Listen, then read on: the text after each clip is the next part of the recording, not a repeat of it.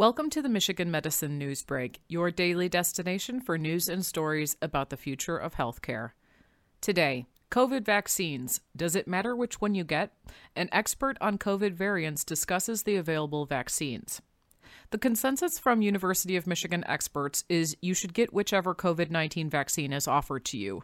Each of the three currently authorized COVID-19 vaccines, the Pfizer and Moderna mRNA vaccines, and the newest vaccine from Janssen, Johnson & Johnson, prevents severe disease and death.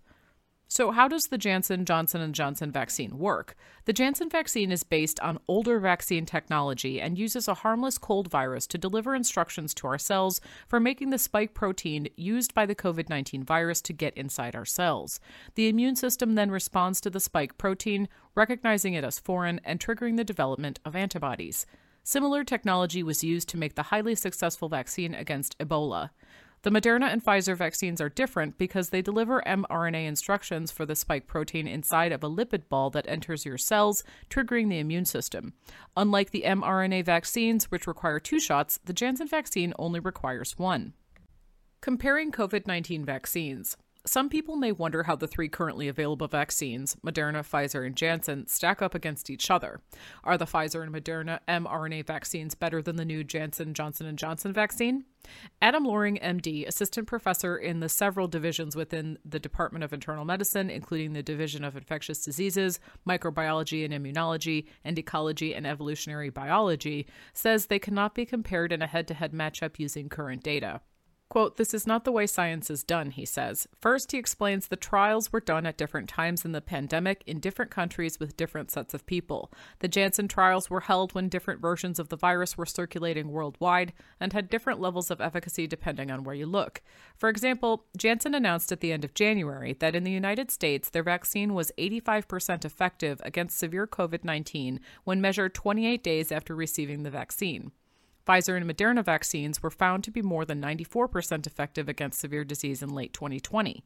But the mRNA trials were held before newer, more contagious versions of the SARS-CoV-2 virus, called variants, began to spread. Quote, "I do wonder if the numbers may not be as far apart as we think they are," says Loring. For instance, recently Pfizer and Moderna looked at the ability of blood drawn from people who were vaccinated with an mRNA vaccine to neutralize a new variant of SARS-CoV-2 called B.1.351, which is heavily circulating in South Africa. The study saw a 6 to 10-fold drop in the level of antibodies. They are actively working on boosters as a result. For another familiar example, flu vaccines hover between 40 to 60% effective each year and still prevent illness for millions of people and hospitalization or death for thousands more. Furthermore, the one-shot Janssen, Johnson & Johnson vaccine may be beneficial for certain populations, such as people who move around a lot and can't return for a second dose, people who are on immunosuppressant drugs and can't easily delay taking them in order to receive a second dose of vaccine, and people who are allergic to the mRNA vaccine. The vaccine also is more easily stored and stable for longer periods of time with freezing.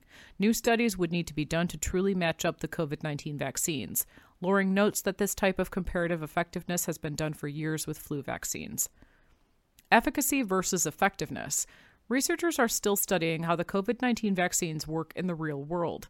In an early study in Israel, which looked at over 1 million people who were vaccinated with the Pfizer vaccine, suggests that the vaccine is effective at reducing the transmission of SARS-CoV-2 as cases there have dropped dramatically, preventing the risk of severe disease up to 92%. Additional effectiveness studies are underway in the U.S. for the Pfizer and Moderna vaccines and will be for the Janssen, Johnson & Johnson vaccine as well. It's important to remember that the benefits of vaccination are not just about reducing any given person's risk, but also about reducing transmission at the population level, says Loring. Quote, "The idea that you would split hairs is missing the bigger picture. We have to get as many vaccines into as many people as fast as we can because that's the only way out of this," end quote. Do COVID-19 vaccines protect against transmission? Again, the answer is not a black and white yes or no. Quote, "It's somewhere in the gray," says Loring. Quote, "It is likely all of the vaccines reduce transmission by some amount," end quote. No vaccine eliminates all transmission, so public health measures like wearing masks and socially distancing will still be needed. Quote, "Across society, we will require precautions until we get enough people immune," end quote.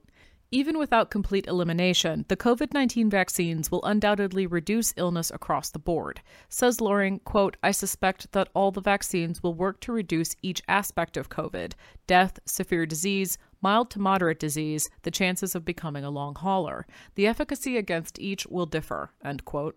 After getting the vaccine, whether you can return to normal life will depend on the vaccination status of people around you. Quote, as we get cases below a certain amount, we will be able to relax the other social behaviors, open up, and start doing things the way we used to do, end quote.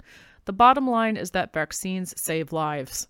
Loring suggests people ask themselves what is important to them. Quote, I imagine many would say protecting me and my loved ones from getting really sick, or reopening society so we can get back to normal, he says.